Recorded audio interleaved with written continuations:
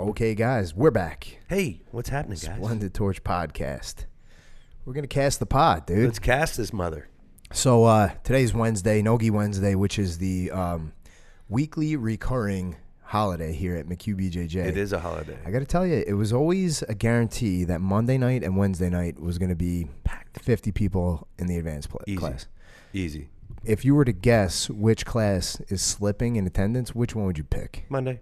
Yeah, dude. Look, I even hesitate to say this because every time we say it, attendance in the gi class diminishes by like 4%.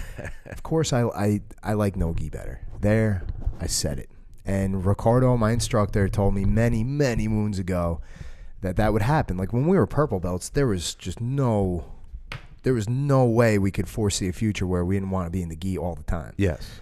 Maybe it was just like a blankie, like it was our like comfy blankie. I don't know, but he was like, you'll see, because Ricardo's thing has always been like, if you don't know, Ricardo's brother Flavio, he's like pretty much the president of Gracie Baja, yes, which is like up to 1,000 schools. That's ridiculous worldwide, and super good competitor. Like he's got a bunch of accolades. Yes, like very well experienced, tons of gold medals. Mostly in the gi. Yes. And their thing, everybody would always be like, oh, what happens between Ricardo and Flavio? Ricardo will tell you, like in the gi, like Flavio's like a step ahead. Mm-hmm. Ricardo's no slouch. You know, but Flavio's got a very like gi specific game with like his gripping and whatnot, but Ricardo would smash him in no gi. Smash him. Oh, easy. Yeah. And, you know, that's probably a function, not probably, it's for sure a function of the fact that Ricardo came up under Henzo, where Flavio stayed with Gracie Baja in Rio. And Henzo was an MMA guy, an MMA pioneer, yes. an ADCC pioneer. You know, one it was him and the Sheik. Yep. Yeah, he like helped set up like the whole thing. He was the originator. And, you know, Ricardo came onto the scene as an MMA guy. By the time he was a brown belt, like you know, world renowned. And he just kind of kept going from there. So we always had it in our head that eventually we'd land on no-gi, but it was kind of presented to us as this like long meandering journey through the gi, ending at the pot of gold of no-gi. No-gi, the progression. progression. Now it's just like, that it's getting just moved closer and closer and closer and closer. Well, we know why to that the start is. Of your, why is that? What do you think it is? I mean, everybody. What do you think? I don't know. I think that there's way more no-gi competitions, it seems like. Yeah, but dude, take our school here. We've got 600 students. 50 of them might compete. Yes. But still, the majority of them are like, I'm not missing Wednesday. I'm not missing no-gi. Yeah. I think it's most people, I think more people like to compete in no-gi. That's for sure, me. But you keep saying compete, but that's got nothing to do with the vast majority. I was talking about the overall. I think in general, I mean. Yeah, like maybe that the fact that the jiu-jitsu zeitgeist as a whole. Yes, is favoring the no-gi. For sure shifted to no-gi. Yeah. And I wonder if that's, I mean, you have to think just even like if you're a white belt, you're going on Instagram and you're following like BJJ heroes and and all the crap. Exactly. And it's all no-gi. It's all no-gi. Yeah. All of it. Yeah. I think that has a major impact on the school. And we have just the fever that takes place on a Wednesday when you go, man, it's no-gi. Yeah. You know it's going to be packed. And maybe it's the picture after with the soupy mats and stuff like that. People, you got to earn that picture. You got to earn that picture. But it's also, I think there's something to it. I think there's something to that. And the fact that it's Wednesday, like if we did no-gi on Monday, I think it would be a really good class. But I don't know if it'd be the same. There's only one way to find out. We might have to do it on a Monday. An A/B split test. There you go. As they do. Every other week, shake it up. Look, I agree with you. The whole, like, you know, the zeitgeist thing shifting towards no-gi. I think a little bit of, like, our modern pop culture and the view of the McDojo and, like, everybody kind of scoffs at, like, the karate chopping in the air, and they're all wearing gis. And maybe there is like some distancing from that, like people feel weird in a gi. I don't know if that's it. I love the tradition of the gi. I do too. I just do. I mean, dude, Glenn, you saw Glenn's video, right? Yeah, amazing. If you guys haven't seen Glenn's interview, Juliana cut it down to like the best 15 minutes. I think I'm going to release the entire half hour. I would love this just as an audio on here on the podcast because he gets pretty metaphysical. As Glenn does. I've always, since he came over, always enjoyed just talking to Jim. Yeah. Like when Jack and Alec were training up at headquarters with Tyler, he and I would just sit there and talk for like an hour and a half as the kids were going through the rounds with Tyler on Saturdays, and it was always just an incredible conversation. I mean, he's a wise man. He's a very wise, and he's very well thought and articulate. Well, one of the things about Jim Glynn is he, he's been like an executive headhunter since college. Yeah. So he never really got pulled into any sort of like, let's call it soul-crushing system, like an occupation that's just going to suck the fucking life out of him. So he's always been kind of like counterculture in his thinking, and, which is a weird dichotomy because he's always been in like traditional martial arts, which is very structured. Now, what I wanted to say about his video, he's got a portion in it where he talks about putting on the gi. And he talks about it in the context of like in 1983 or whatever,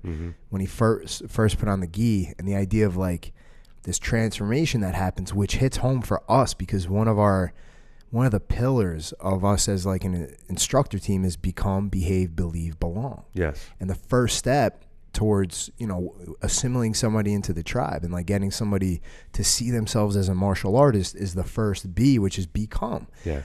And there's a lot of ways somebody can become a martial artist, but what's the easiest and most powerful? Put on the gi. You put on the gi. Yeah. You put on the gi. Whereas if you come in and your first day, like we really try to not have people take their intro lesson on Wednesday. Gi. Yeah. And it's not because we don't think we can handle like teaching complex, jiu-jitsu's complex. Yeah. We can. And like, you guys that teach Wednesday night fundamentals, the fundies as we've labeled it. Fundies? You guys nail it, of course. But that idea of becoming is way more transformative when you tie a belt around your waist than when you throw on a rash guard. Yes. And Glenn just articulates it beautifully. And it, it just resonated. Like, holy shit, become, behave, which behave, of course, is if you're trying to believe that you're a martial artist, what's the best way to do it? Behave like one. Yeah. And what's the best way to behave like a martial artist? You take a martial arts class. Exactly. So you're halfway through your first class and you're doing like mount escapes. You're behaving like a martial artist. Yeah. And then after you've done it and you're like standing on the edge of the mat looking back at the training floor, you believe that you're a martial artist. Yeah. Why?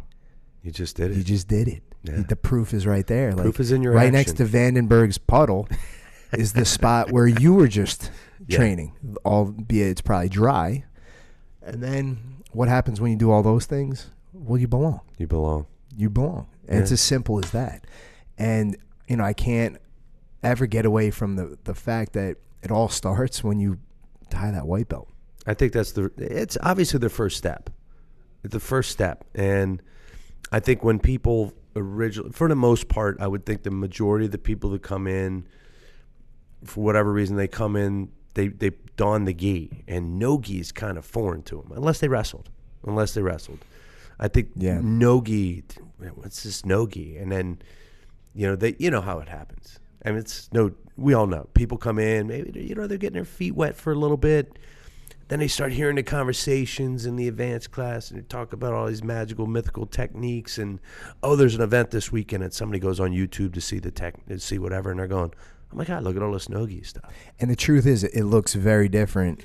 It's a different approach. Sport. Well, you also have to keep in mind. I always say it like that. I say jiu-jitsu and the gi is the art. Jiu-jitsu and no-gi is the sport. Well, yeah. I could see that. Here's something we have to acknowledge, especially the last 5 years. I think there'd still be a shift towards no-gi, but the way no-gi looks and the way people see it and try to mimic it and interpret it has completely changed because of one thing, the new rule set of sub-only. Yeah. Sub-only completely flipped the aesthetics of jiu-jitsu on its friggin' on its head. So it should look the same. And our fundamentals program and even our advanced, because if Ricardo walked in and he saw me like we're just sitting back on like inside heel hooks, like Parent those, he would probably just like, and like walk back out. He'd be fucking furious with me. Yeah. And I think in the long term, it doesn't serve us very well because, we get stars in our eyes when we see somebody just like invert into a heel hook and the match is over. Look how good I am. That's why I'm kind of appreciative every 2 years when ADCC comes around, because you don't see that shit. Yes. You don't see that. You saw it once when Gordon did it to that poor guy in like 11 seconds. But aside from that, what did you see? Jiu-jitsu. Positional dominance. Yeah. And the positional dominance opened up the back exposure. Exactly. And that there is the foundation of jiu-jitsu. It is. And I never want to get away from that. And when somebody goes online, it would be a total disservice if we did. Well, we'd be fucking people up. Yeah, it wouldn't do them any good. No, because even if whatever you're here for, whether it's getting in shape or self-defense, growth, all these things, I'm not saying that sitting on legs is a shortcut. But yeah, that's exactly what I'm saying. It is. It is. Does it require immense skill? Absolutely. But it's not the same thing. You're not really learning how to control a human being. Yeah. You're not really diving into like the fire that forges your character. Exactly. And when somebody, tries to take something from you, you're not really going to be in that strong of a position to stop them. Yes. And because I think we've all seen it, where you get guys that they're quote unquote leg lock specialists, and they go up against somebody that has leg lock defense, but good jiu-jitsu in general. Yeah. Decent jiu-jitsu. Decent jiu-jitsu, and their positional game is really strong. That's why they're getting to the back. Now, they get smashed. Gordon doesn't fall on the foot all the time. He started off as a leg locker. Quote unquote. Now it's because of the Danaher Gordon team. started out as a back taker. Yes. But there was the phase, the EBI stuff, where it was all, got to get to the legs, got to get to the legs. And I don't know, I think it was more Gary and Eddie Cummings and, it was mostly Eddie Cummings. Yes. And it was that whole thing. Even Gary wasn't really just sitting on legs. He was doing weird, crazy scrambles. It was still the most fun watch in jiu-jitsu. Well, what's Gordon doing now? He's just dominance. Yeah, but positional dominance. He's not even go a little bit deeper. How is he finishing the highest level guys? Like with a smother tap. Yeah, he grinds them out. Smothering them. Exactly. And you see that video of Al with Curtadas this morning? No, I didn't see it. Oh, God. Look, we don't like doing this on air.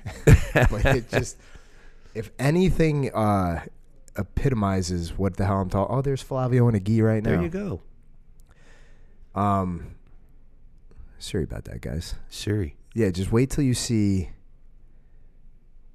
what Al's doing to poor Curtadas. But it just kind of exemplifies what we're talking about. Oh, yeah. And the best thing about Al is how you know how he sweats in your face the whole time? Yeah. Watch Al's eyeballs. He's suffering more than Curtadas because so much sweat is going into his eyes. He's doing the blink, blink. He looks like a dog who's out back taking peeing in the rain, and the rain's in his eyes. And it's the wind's blowing on him. But this is that's it. This is what we can't get away from. And I know what you're thinking. He's huge. He's strong. He's a black belt. Yeah, but it works. I do it all the time. I do it all the time. I do it to guys bigger than that him. Exact position right there. Yeah. I love it. So if you're just listening, guys, and you haven't seen the video, Al's mounted poor Curtadas, and I think Al does this to Curtadas more than anybody because he's up and coming. Well, there's that, and I think it's just kind of become their thing. Yeah, I think Al just likes to smother him. But he's in the mount, and he's got like double underhooks under the elbows. Yep. He's walking Curtadas' hands up to his ears, like Curtadas is giving himself bunny ears. But that's right there, the epitome of control. Yeah. That's self-control and the control of another human. That doesn't go out of style. No, that's never effective will. Across all rule sets. Yes. That's what we don't want to get away from. No. And I think that the getting away from I don't want to say, and it sounds bad when I say it, and I don't mean it in a negative context, but the flashy stuff. Yeah. Because it's I don't know how that will sustain you long term as much as learning to control another human. Learning to control another human that is fighting back. Well, when you learn how to control the human, you still have space and bandwidth for the flashy. Yes. But if you're only investing in the flashy, if that fails you, yes, you're screwed. You're sitting there, yeah, with nothing. And that's the way I look at it. There's a caveat, of course. At the end of the day, you could just be here to have fun. Like it literally could just be, I enjoy trying flashy. Yeah, there's nothing wrong with that. Hey, but you're probably like 1 in 100. Yes. So don't let that 1 in 100 convince you that the flashy, as I guess we're going to coin that, is the way to go. That is the technical term in Webster's online dictionary. Flashy. Picture of somebody doing an Imanari, Ross doing an Imanari roll. Is that what that? I thought it was a seizure. Muay Thai kicking PJ right in his skull. Busting him open. That's a good segue to the not the skull. That's a great segue. This is a good segue. One of the parents, Melissa was in the lobby the other day, and one of the parents of a kid he's only been training like 2 or 3 weeks, and of course the parent was really excited about the program and like kids doing great, but he's watching them train like live positional at the end of the class. He's like, well, I got to ask you though, when's he gonna start like remembering everything? Like he's asking about like retention and skill acquisition. He was like, when's he gonna start remembering stuff? Like, cause some days we'll go home and he can kind of like show me what he learned, but a lot of times he kind of just forgets it.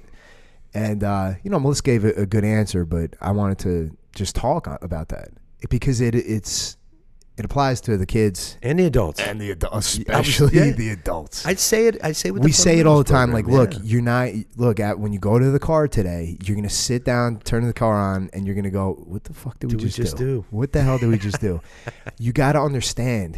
And this is important for the parents watching the kids, because I think the adults, when they go to their car, they'll realize they don't remember or retain most of the stuff, for a few weeks at a time, but they're more forgiving. Whereas when we're watching our kids, like with Scar, I'm like, do the triangle. I showed it to you when you were 4.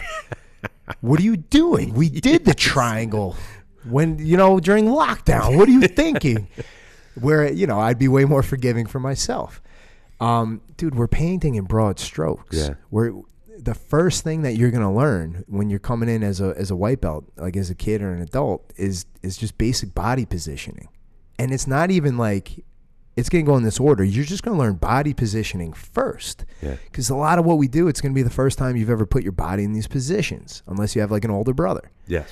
And then once you start to really understand how it feels to be in certain body positions, how it feels to distribute your weight in certain ways, then you're going to start to understand the hierarchy of position and like how certain values are assigned to different positions. You're going to start understanding the interplay between side control and the mount, or the mount and the back, or the guard and the back, or takedowns and things like that. You're going to start to like recognize the interplay and the value between the different positions.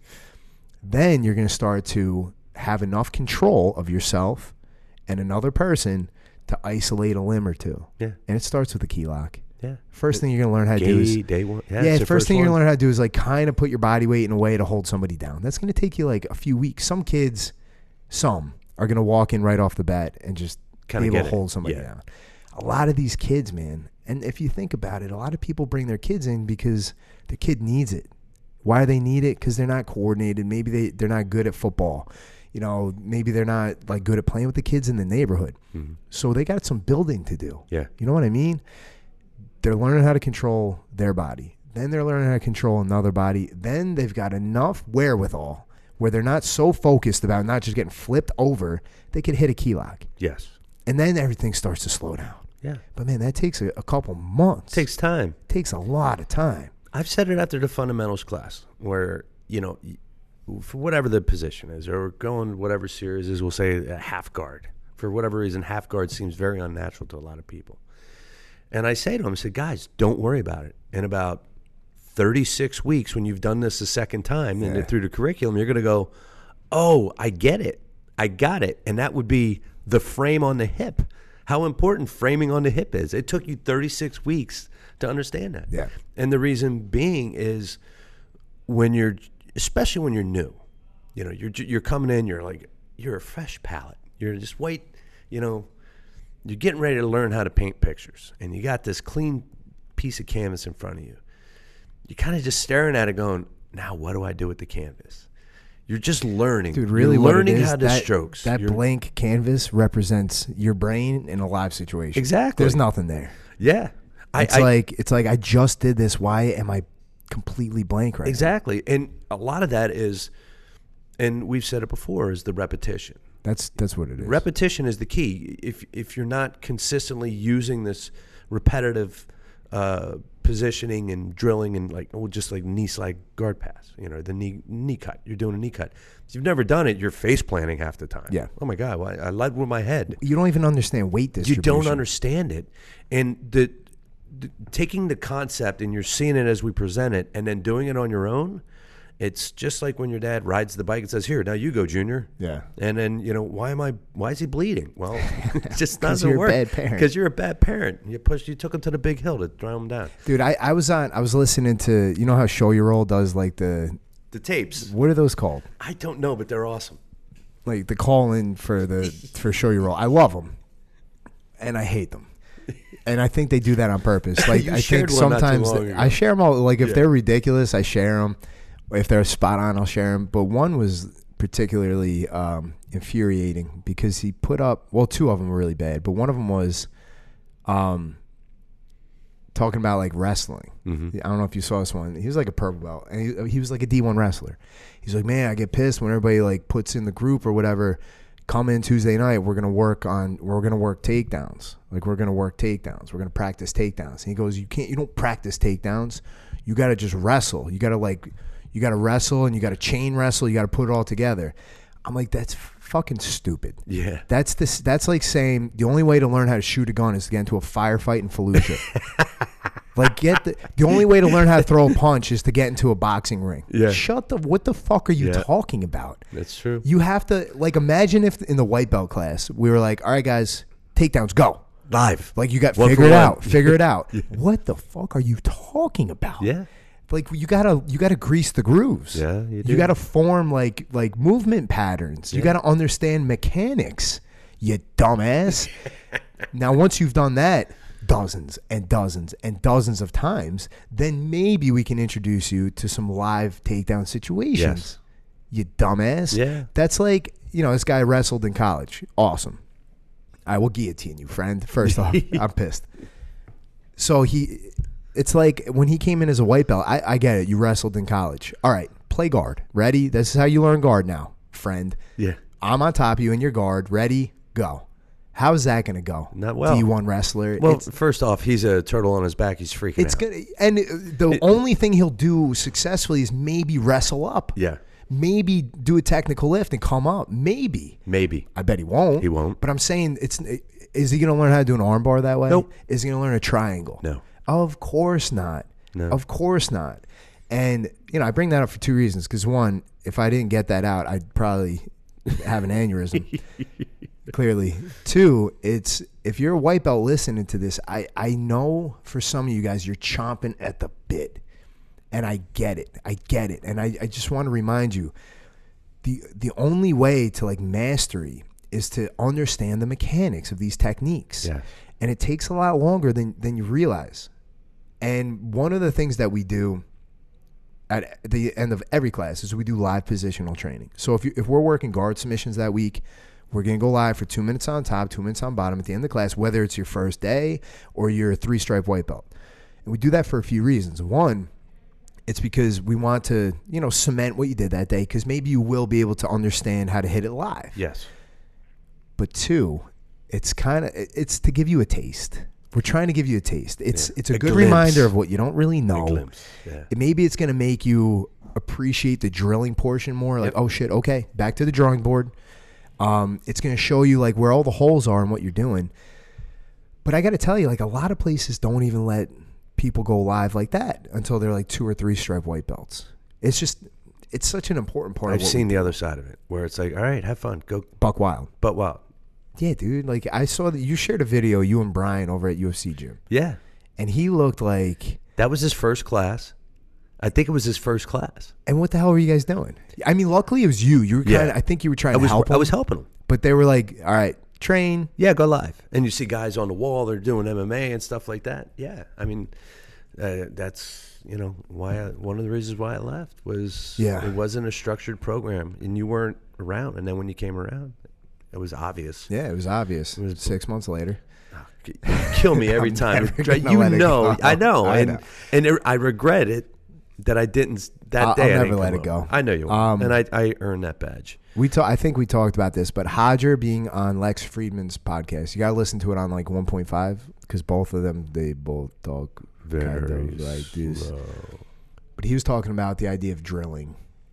And what Hodger says goes. There's no way around it. He thought, like, drilling is ridiculous. He's like, that's silly. But he misspoke, because right after that, he was like, you drill until you understand the mechanics. Oh, that's a big difference between drilling is stupid and you drill until you understand the mechanics. That's what we're doing. Like, in the first, it's not even 45 minutes of drilling. We do a warm up, we do live position at the end. I talk way too much. So really, there's like 15 minutes in the class where you're drilling techniques. Yeah. And you're only drilling up to the point where you understand the mechanics. Yes. Understand the mechanics. Understand the 4 steps it takes to lock it in, and understand the finishing mechanics, whether it's a sweep or a submission, guard pass, whatever. All of those have a finishing movement and a mechanic.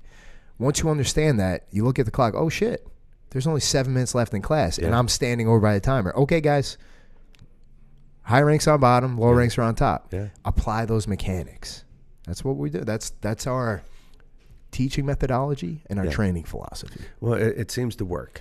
Works pretty damn well. I would say so. And the breakdown, and I remember you telling us that very early on. The 4, break it down into 4s. Break everything down into 4s. It's easy. That's straight from Henzo. Henzo was like one of the first guys to start that. It's more easily retainable if you break it down into 4s, and you keep the movements in the bunches of the 4 to fit in to get you to the finish. Because if you're going to do a 10-stepper, you go, what was 7?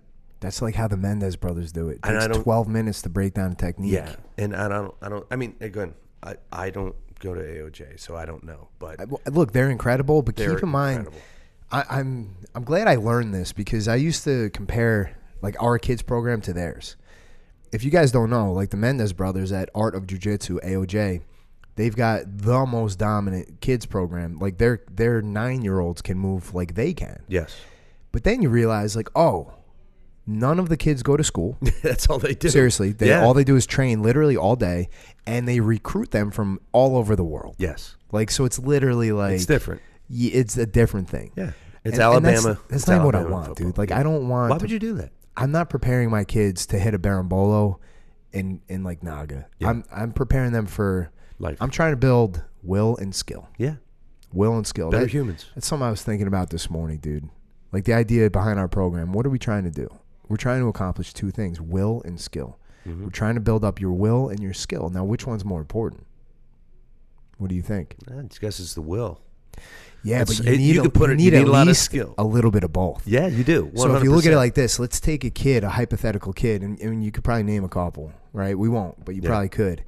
Where, like, if they have, like, that meter we always talk about, like the Madden meter when you're going to make an athlete, you're only allotted, like, 100 units. Yes. You could do 100 skill and 0 will. Now, here's the deal. That's going to lend itself to some fireworks. Yeah. You're going to see some crazy stuff. But if there's no will, when that crazy stuff in the first 30 seconds doesn't work... They quit. Yeah. They quit. You need to have the will. They quit, dude. That's why, you know what? That's why, of all people... Skylar Nachersky is everyone's kryptonite. Yes. Kryptonite. Mm-hmm.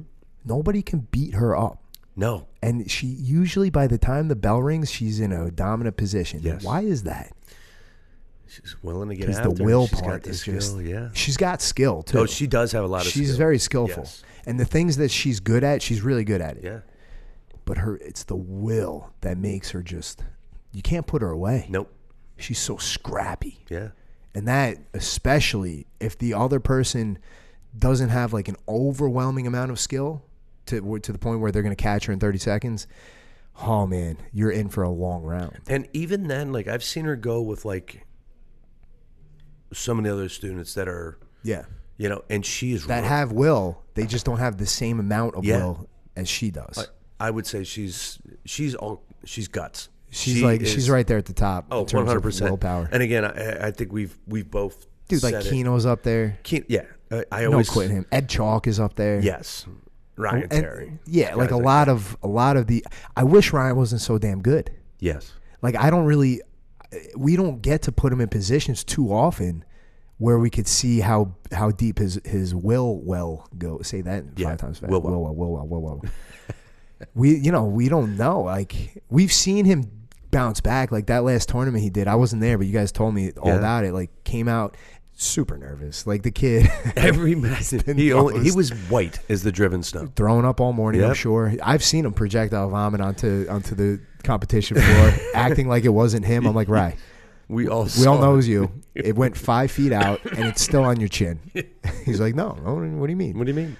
And then he gets out the jitters, and it's like, oh wow, yeah, whoa. So like the last time he competed, he lost like a tough match. She was really freaking good too. I'm sure if he went with the same girl again, he would just destroyed her. If the first match was the second match, would have been a different outcome. Yeah. That's good for him. Like I want that kind of stuff to happen. I talked to his dad about it. Like I want him to get into positions where he's not coming out on top. Yeah, because that's one of the few times he has to dig into that will well. The will well. But that's really what. Why we're do I feel for. like Elmer Fudd when I say that? Well. We'll go hunting rabbits. We're really getting profound here today on the Splendid Torch podcast. And another thing I was thinking about is the fact that we're not trying to build will and skill. We're trying to cultivate will and skill. And there's a huge difference there.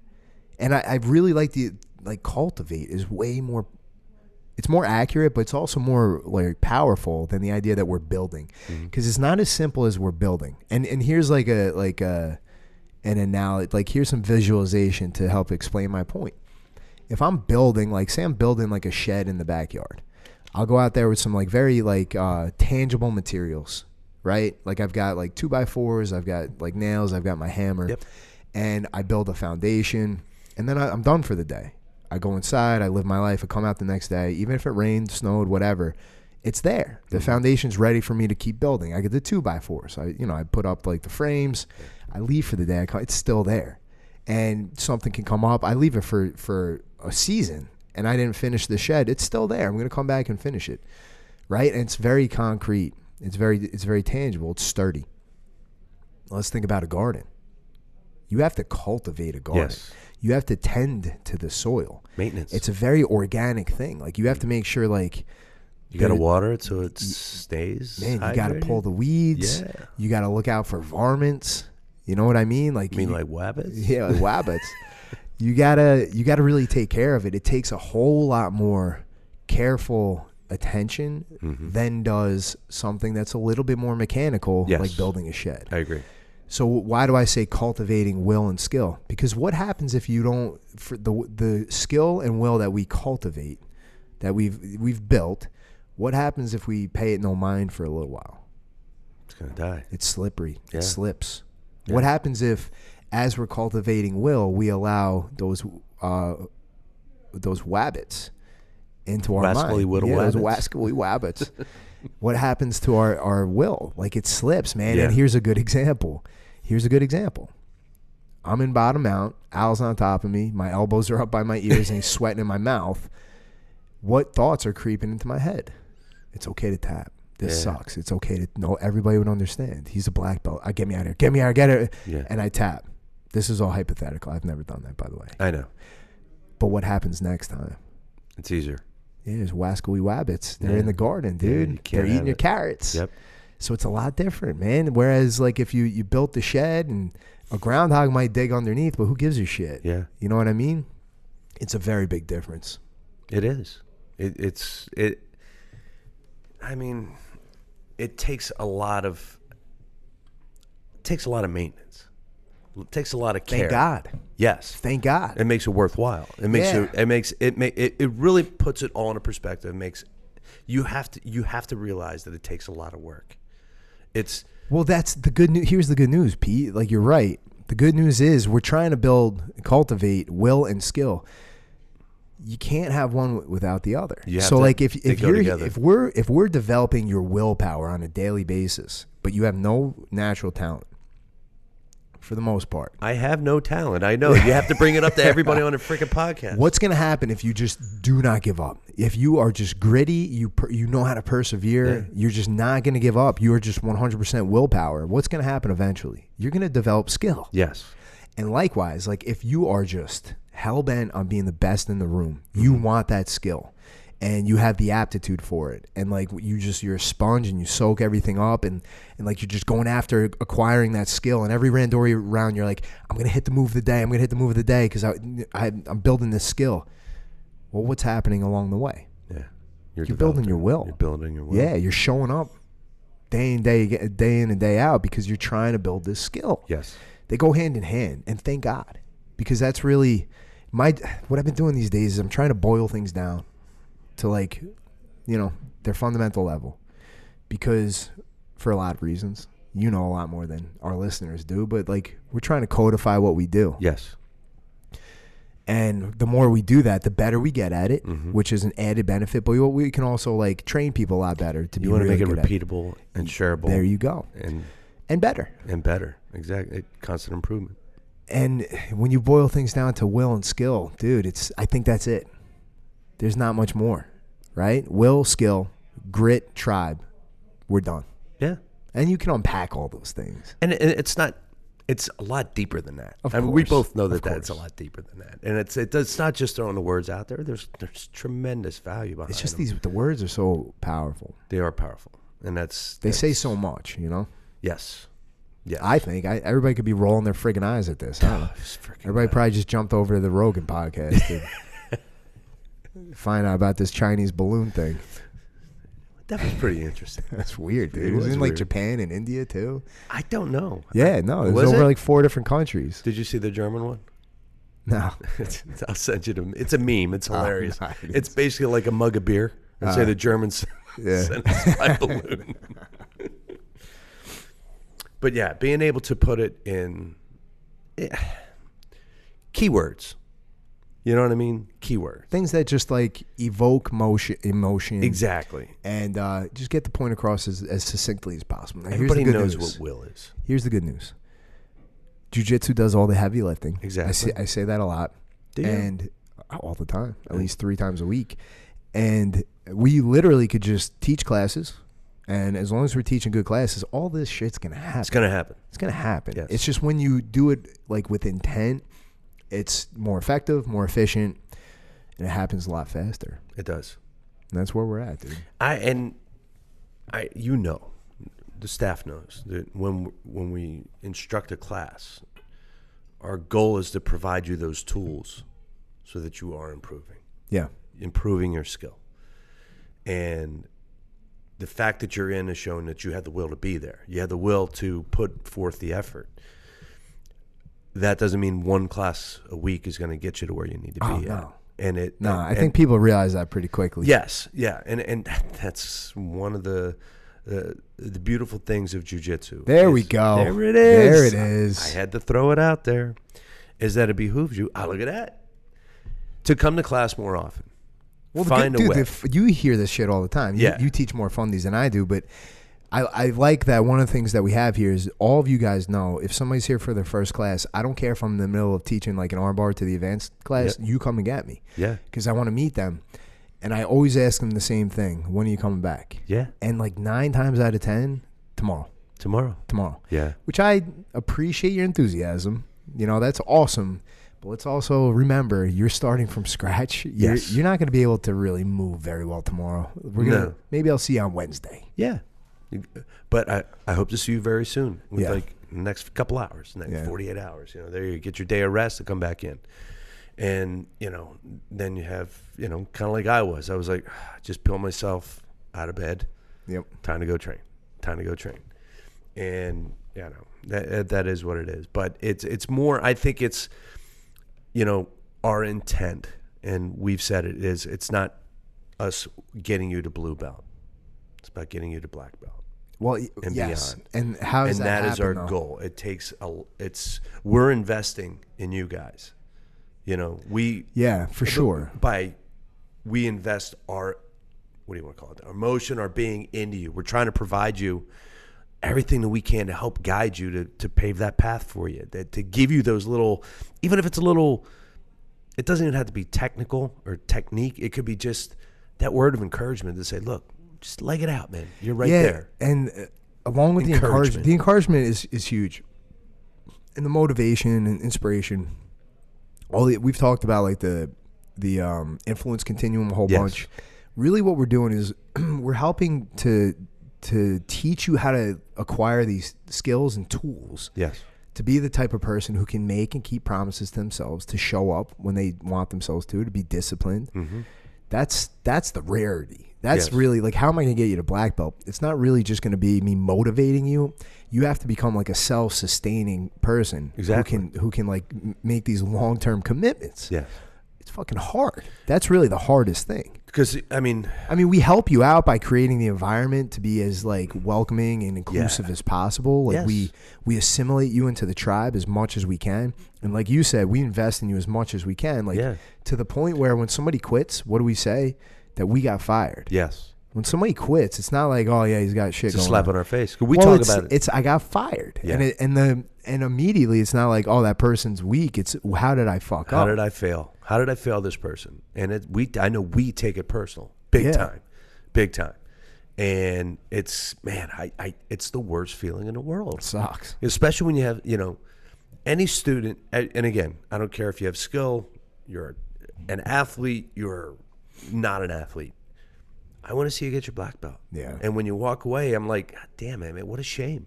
Well, dude, we say this a lot because we know what you can be and how your life can be if you get your black belt.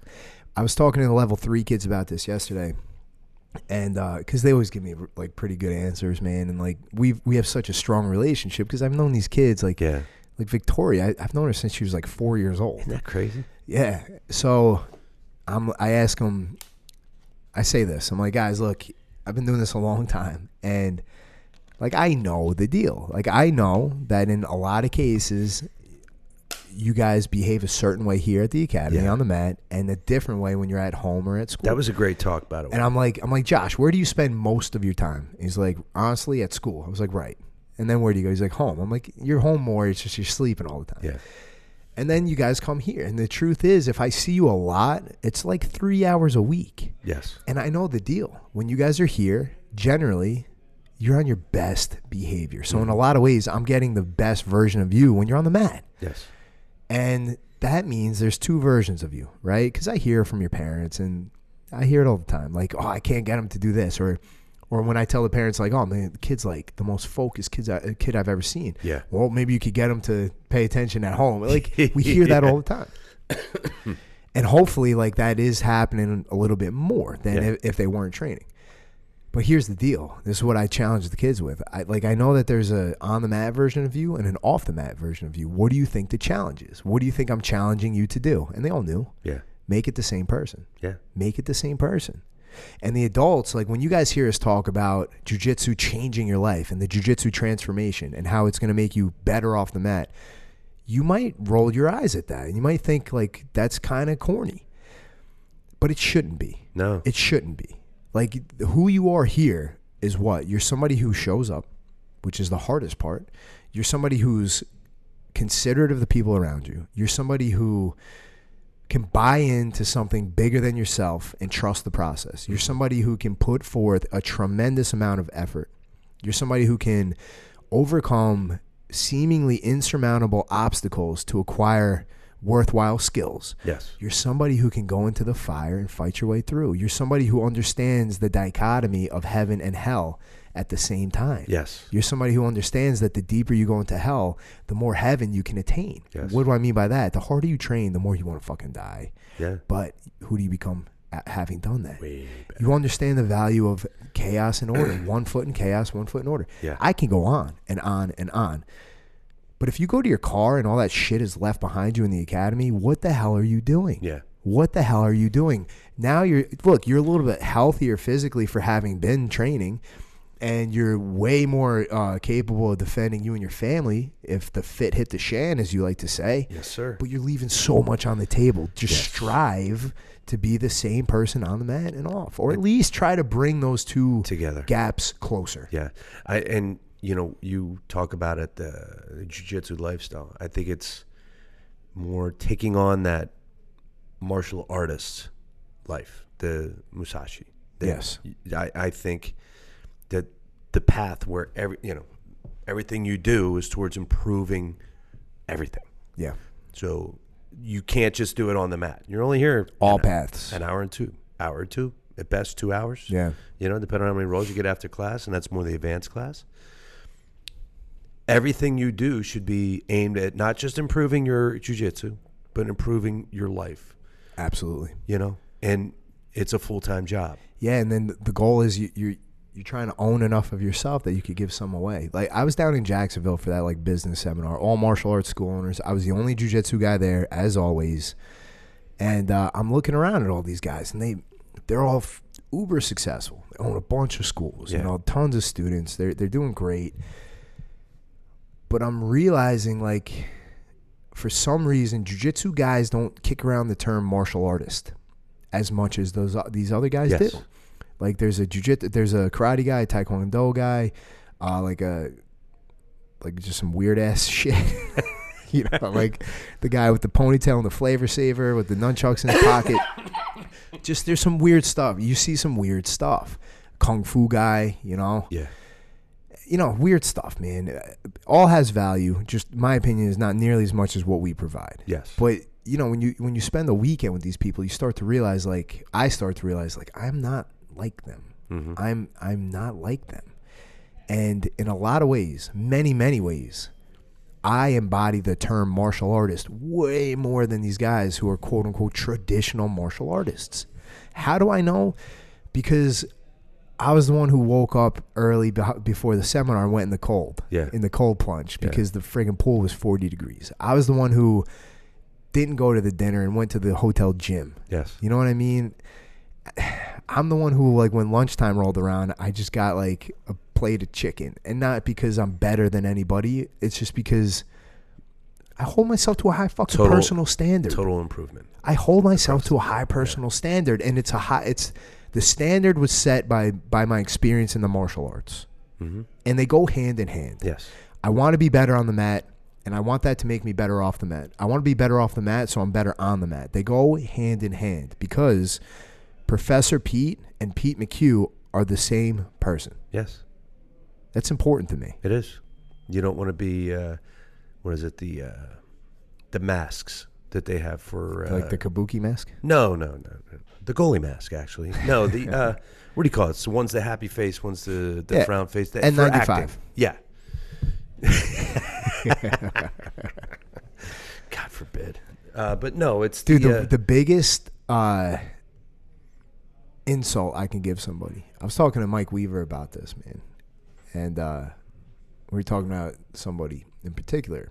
And I said, you know, the problem is, like, he's full of shit. Yeah. That guy's full of shit. That's a problem. Because if you're full of shit and I can't trust what you say, I don't know who you are. Yeah. And that is a liability. Yes. In the tribe, if you're full of shit and we don't know who you are, what we can get out of you, and, like, if you're going to show up or if you're duplicitous, that is the number one insult and biggest liability you can offer me. So if I say somebody's full of shit, there's not a worse thing I could say about that person. So how does that inform you? You got to be the opposite. You got to be the opposite. Be impeccable with your word. It's one of the 4 agreements. If you guys didn't read that book, easy read. Be impeccable with your word, right? And it's more than just not lying. Don't be full of shit. And when I say don't be full of shit, I don't just mean tell the truth. Yeah. I mean, like, your actions. Like how like walk your walk. You know, walk your talk or whatever. Talk your walk. All of it. Yeah. All of it. You can't, when you're expected to rely on somebody that's one of the most unreliable people, you can't do it. There's some icky about somebody being full of shit. Look at this this full of shit crypto guy. Wasn't Sam Bankman-Fried? Yes. That's like why are people so fascinated by that? Because at the same time, there's this Indian mogul who just lost like $100 billion. You know, nobody really gives a shit. But this Sam Bankman-Fried guy, he had this whole fake persona of like, I'm wearing sweatpants and fucking sandals and I'm worth $80 billion and I'm just this really cryptic, mysterious nerd.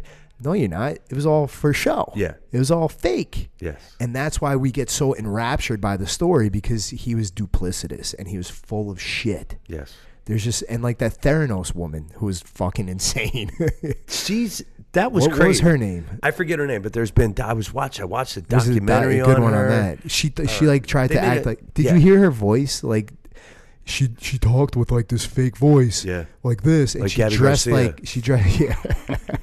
like she dressed like Steve Jobs. Yes, because that was her idol. And then her roommates from college shared like recordings of her talk, and she had like a normal girl. Yes. But then like when she was fake, she was completely full of shit. Yes. And we get like enthralled by these stories because there's a part of us, I think. What the hell do I know, dude? Really, I got a good triangle. That's about it. My guillotine's okay. But I think what it is like, 10,000 years ago, when we're living in groups of like 150 to 300 people in a tribe, if you were duplicitous, you were exiled. You posed a threat to the safety of the tribe, and you got to go. Yeah, they talk. Sebastian talks about that in a book.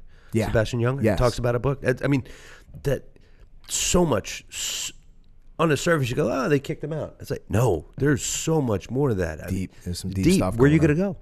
Where are you going to go? You're out on your own. It's certain death. It's certain death. Certain death. Because the problem now in society, though, is like if you fuck over your tribe and we banish you, you just go down the street to strive. You know what I mean? And it's like, there's not enough consequence, I think, to... Or you bounce from school to school because you're just a big giant piece of shit. Well, that's one way to say it. Big giant piece of shit. I agree. I mean, I agree. And that's what we're talking about in the advanced class on Saturday. We're doing some really like deep leg locks. And I was telling him how Ricardo would always tell us the only guys who were really good at finishing leg locks were the douchebags who bounced from school to school. Yeah. Why? Because once upon a time when leg locks weren't so prevalent and like really safe training environments like ours weren't so prevalent, you couldn't really get to a breaking point of a leg lock in a roll without breaking a lot of people's feet. And what would happen is you would get kicked out of the school, rightfully so, because you're an asshole, and you go to the next place. Same thing. It's not like they would check your Instagram account. Yeah. They wouldn't know shit. They would have to check your MySpace. Yeah. And you hurt the next, and then you're bouncing around. You're just that kind of a douchebag. You're a Ronin, which is the worst, a masterless samurai. But here, we've managed to hack the whole thing because we've created such a trusting environment, such a cooperative environment where we can be in a hard roll and we can go to the edge of that break and tap. And a big part of it is because we know if we tap that you're not going to make a fucking big deal about it and throw it in my face and try to like dominate me and make me feel like a piece of shit and feel less than. We don't do that kind of stuff. No. There's no we definitely have a packing order, and you could probably, every student on Saturday morning could probably get a piece of paper and write the packing order out. Yeah. And we don't make you feel like shit for knowing that there's a packing order. No. Where a lot of places back in the day, that's kind of how it was. Yeah. Like you shit on the people beneath you and you worship the people above you. We fucking demolished that whole thing. We don't have that. No, we couldn't. We don't have that. I think it's pretty much... We could. We don't. You have an even playing field for everybody. More or less. Yes, for the most part. But even when it's not, it's all in good fun. Yes. It's done there's so much nuance to it, and it's done so carefully. I only allow a couple people to step outside my very strict structure. Like Al's a good example. Yeah. Al can make whatever joke he wants because he's earned it. He's got everybody's respect, and he knows how to work a crowd without being a dick. Yes. Like he knows how to poke fun at the right person at the right time with the right comment without belittling that person. Yeah, and making them feel like an asshole. There you go. Yeah. And that's key. That's the whole thing. Nobody wants to go someplace and get ridiculed and put down in public on the public, Says Pete Langasso. Hey, man. He's literally wiping this shit off his face. I give it, I receive it, I give it out. Dude, we wouldn't. It's a give and take. And we only poke fun at the people that are like in on it. And yes. And like, it's kind of like, I was talking in the Chersky, like the morning guys were all, they just, they berate him. And every once in a while, like Kurtas will send around the pictures of him when he was like real overweight. And he'll just be like, hey, just thinking of you. And then like everybody piles on. And Nachersky's like, and I love it. Yeah. And Nachersky gets it. If that wasn't happening, yes, that would indicate he wasn't in on the joke, man. Yes. And like, you want to be part of the crowd. You want to be part of the crowd. And it's also that we're checking in with you the hard way. Sean and I were on a text string with Mark Grigo. He's the kid that we gave the scholarship to last year. and he was talking about, so the 17th there's a seminar at Mainline United, and we'll be there for We Defy. And Sean and I are just, it's absolutely brutal. Mark's like, dude, you guys are just, we murder each other. I mean, full on. We could be in public somewhere, like we were at Chicky Pizza on Sunday afternoon, we're murdering each other. Yeah. In full, and wife, kids are It's everywhere. your love language. Dude, I love that guy to death. I'd go to war with him, and I'd take a bullet for him any day of the week. And that's exactly what it is. It is my love language. There's a lot of nuance to it, though. Yes. It's not, you can't just, and we all know a couple people who come in and they're like, there's like, me and Melissa love How I Met Your Mother. We watched That's a great show. Every episode we watched 30 times. And there's one where you know, Barney, who's played by Doogie Howser. Yes. Him and Ted, like, they're best friends, and he was his wingman. They split up. So Barney, who's like this womanizer, misogynist, like just funny ass guy, he's like hunting for a new wingman, and he brings in this dork from work because he can't find anybody else, and he's giving him hints on how to talk to chicks because this guy's never talked to a chick in his life, and he's like, well, you gotta isolate her from her friends. You got to repeat her name a couple times in conversation, and you have to like very subtly like demean her, like put her down to like lower her ego or some shit. So there's this girl like in the bar. He's like, "Hey, what's your name?" She's like, "Haley." He's like, "Haley, come here, Haley, come over here." He's just like pulling her away, like, "Haley, you are a fat ugly whore." Like you need the nuance. It'd be like if you walked into the academy and Al like made fun of like, like Paulie Z, you know, or anybody, but he'll do it very tactfully, and everybody will get the joke. Paulie will get the joke, and he's in on it. And then some idiot next to him is like, "Hey, you're a stupid fuck." Like that's not the same. It doesn't hit the same way. Yes, it does not. But luckily, we run a tight ship. Like people get not to really step out of line until you get the nod. Like you know when it's okay and when it's not. You know what I mean? And I take my class very serious. But we have a smile in my class. Yeah. That's the thing. And, I mean, Sean Ferg, he was my Ookie till he got... Ferg. Till he left. But he came back over, and he was my Ookie one night when we had a skeleton crew. And as is the case, I just tore him apart. Yeah. And we smiled the whole time. And it was a joke, and he knows it, and he gets it. And none of it was ill will. I'd be like, okay, so Sean passes my guard. Stuff, okay. Yeah. Let's say, but it's stuff like that, stuff that you did to me. Yeah. Stuff that it's usually the military guys, it's different. It's easy. It's different. And again, you said it. There's that camaraderie. That's all part of it. If you don't have that, you don't have that. Right. If you don't have that friendship, that kinship, the fact that you've gone to war with each other, I'll go and try to murder Angelo, and Angelo will try to murder me. And then Angelo, by the way, I was watching him and Bo Barger roll the other night. I was blown away. How good he is. He's both of them. Both of them. Bo's really stepped it up. Bo's doing great, and he's been training longer than Angelo. Angelo was right there with him, but both of them, like, they're in this 3-minute back and forth scramble, but it was so technical. Yeah. I was really impressed. You know what it looked like? If Angelo wasn't like 4 feet tall. I was going to say, it was just like watching two hobbits go at it as they come. What is that? When they come out of the tree with the cookies? They're fighting over the chocolate chips? Yeah, it was just like that. It was just like that. No, but again, I love the guy to death. I'll break his stones relentlessly. He'll give it back to me, and that's all well and good. But we've established that bond. And I mean, outside of, and we could go back to tribe, we could talk about wherever you want, but if we didn't have this, we wouldn't have that. Dude, so I see Angelo, our daughters go to the same school, so I'll see him in the morning. Imagine if that was the only place I knew him. Yeah. And like I was calling him a hobbit, or just like making fun of him a little bit. Hey Bilbo, how you doing? How weird would that be? Yes. But the truth is, I wouldn't even say more than hello to him. Yeah. We would just go about our lives forever without ever having a real conversation. Where else do you have a better, we're going to call it a bullshit detector, a truth meter, than on the mat? Nowhere. I mean, the value that you can really find the core value of a person. Well, my belief is that when we're here and we're training, which is the most important aspect, like without the hard training, we're a social club. Yes. But with the hard training, that uncovers your true self. Because we're saying there's like on the mat you and off the mat you. When you're here and you're training hard and you're invested in the process and you've given yourself over to it and you're trusting it, that's you. Like, I'm seeing you without that mask on. Yes.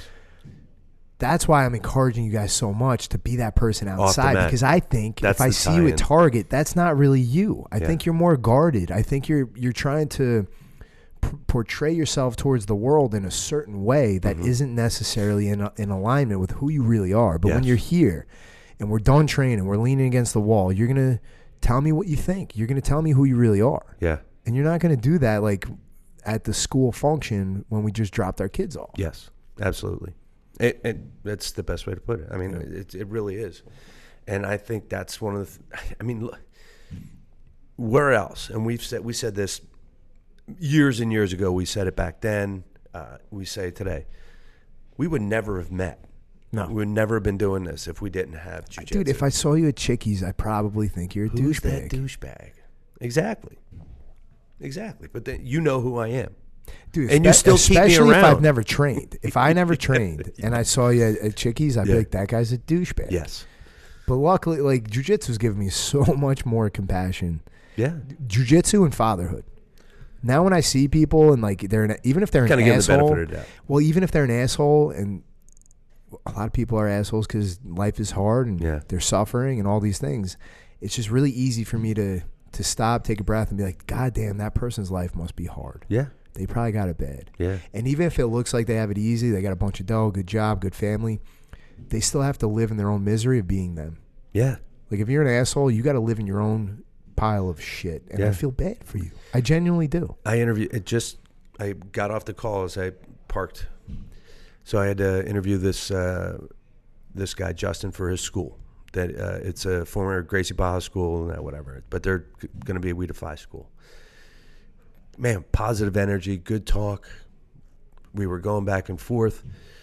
You would not known that since December, and happening this afternoon, his 7-month-old son is about to have his 5th open heart surgery. Oh my God. And just talking to the guy, just positive energy, positive flow, everything about it. I mean, you want to talk about what a really good dude this is. Yeah. Openly, obviously loves his child to death. Just from the conversation we had, but just didn't go. He was like, I need to get this because I have a guy that I think I want him to be a scholarship recipient. Yeah. He's going to be a scholarship recipient. When he could have easily said, screw it, I don't want to talk to you. We'll talk to you later on. Yeah. That's character. He owns a lot of himself. Yes, 100%. And, he's a great guy. It seemed like we had a great conversation, and something like that. You think about how I've seen people that their children, whatever the kid could have, a simple ailment or whatever, they're an asshole to everybody around them because they're pissed off about their child. And you can't even fault them for it. No, you can't. But if you've been through situations where you're like, this guy's like, one of his black belts at the school is a Bellator fighter too, and they go to war all the time. They have a different view of things. Mm-hmm. So your lens changes when you go through battles on a daily basis on the mat. And you realize that the battles off the mat, even when your child is going through hell, it could be a hell of a lot worse. And you should be taking the positive out of this thing. And I think that's what happens to so many of us. Once you go through this, this baptism through jiu-jitsu, is your view of everything changes. The simple thing is when I'm driving down the street, I'm not trying to, flip people off. I say, hey, how you doing? Have a good day. Whatever it is. Your lens of life and your perspective of everything changes. That in itself provides so much value to what we do here on the mat. Yeah. I could very easily be in a bad spot right now, but I'm not. Because I have the lens.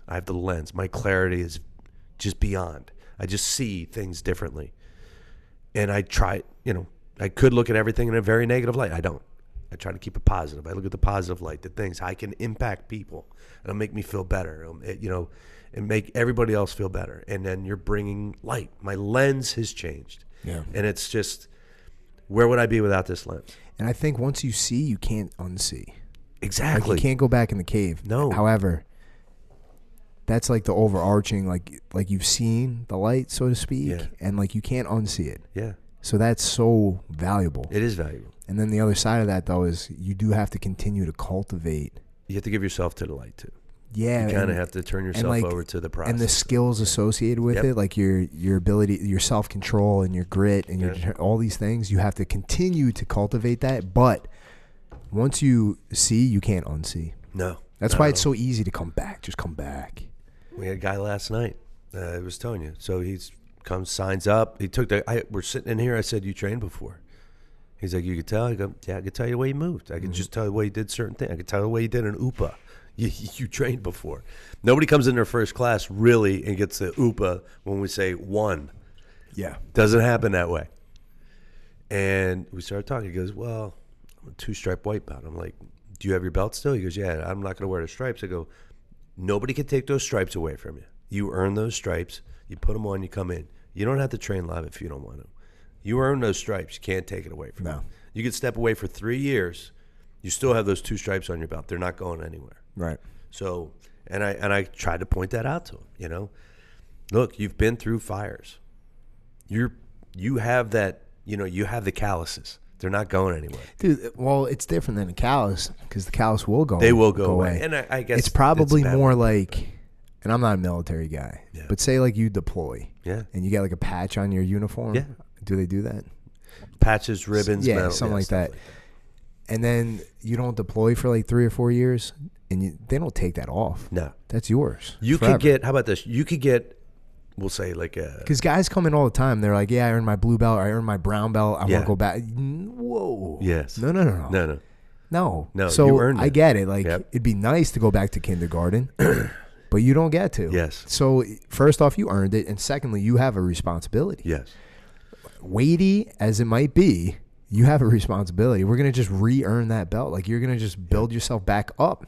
I had a guy I knew when I was in the Navy. He had a Navy Commendation Medal, right? And I forget how he got it. It was so long ago. But he was like a E5. I'm like, dude, E5. He goes, yeah, drunk driving. I was an E6 or maybe he was an E7.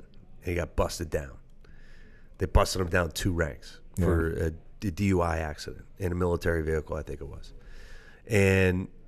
But he still had his Navy Commendation Medal. He just didn't have the rank. Yeah. You earn that. Whatever you did, you earn that. You know, try not to get DUI in a well, we also one of the things we love saying is you're gonna get your belt, man. Yeah. And whether you wear it with shame or with pride is up to you. Yes. You better put in the work. You got to put it into work. Nobody wants to be a paper tiger. No. Nope. All right, dude, I got to bounce. Yes, me too. I probably won't have this out for tonight, but we have Garrett Lavagie coming in tonight. Can't wait. Which, damn, I'm excited, man. I've been trying to get him in here forever. Well, I've been wanting to get him in forever. Awesome guy, nicest guy in the whole world. And his style of jiu-jitsu is so goddamn exciting. It's exciting and fun, man. I put up the post that we're having him in, and one of his students messaged me. He was like, "Oh, it's my professor." I was like, "He's a beast. He's the man." He's like, "Yeah, you just gotta give him some NyQuil before you roll, so he doesn't stop moving so much." He's just got that game. It's like I can remember seeing him at Fight to Win, and I think I introduced myself. All the guys under Ricardo and the other schools were all kind of like friends on Facebook and so forth. Yeah. And I was watching his match, and man, what an exciting! From the feet, his obvious wrestling background. Man, his wrestling's awesome. It's unbelievable. He just doesn't stop. And we went back. If we were going back and forth, I was like, man, I go, Professor, that was awesome. Yeah. That was just super technical. And it might have been the picture you had where he had the guy up in the air. Unbelievable. He's awesome, and I'm happy to finally be able to hopefully spend some time on it tonight because he's just a great guy, man. It's gonna be packed. Hell yeah. Can't wait. All right, guys. Take care. Have a good one.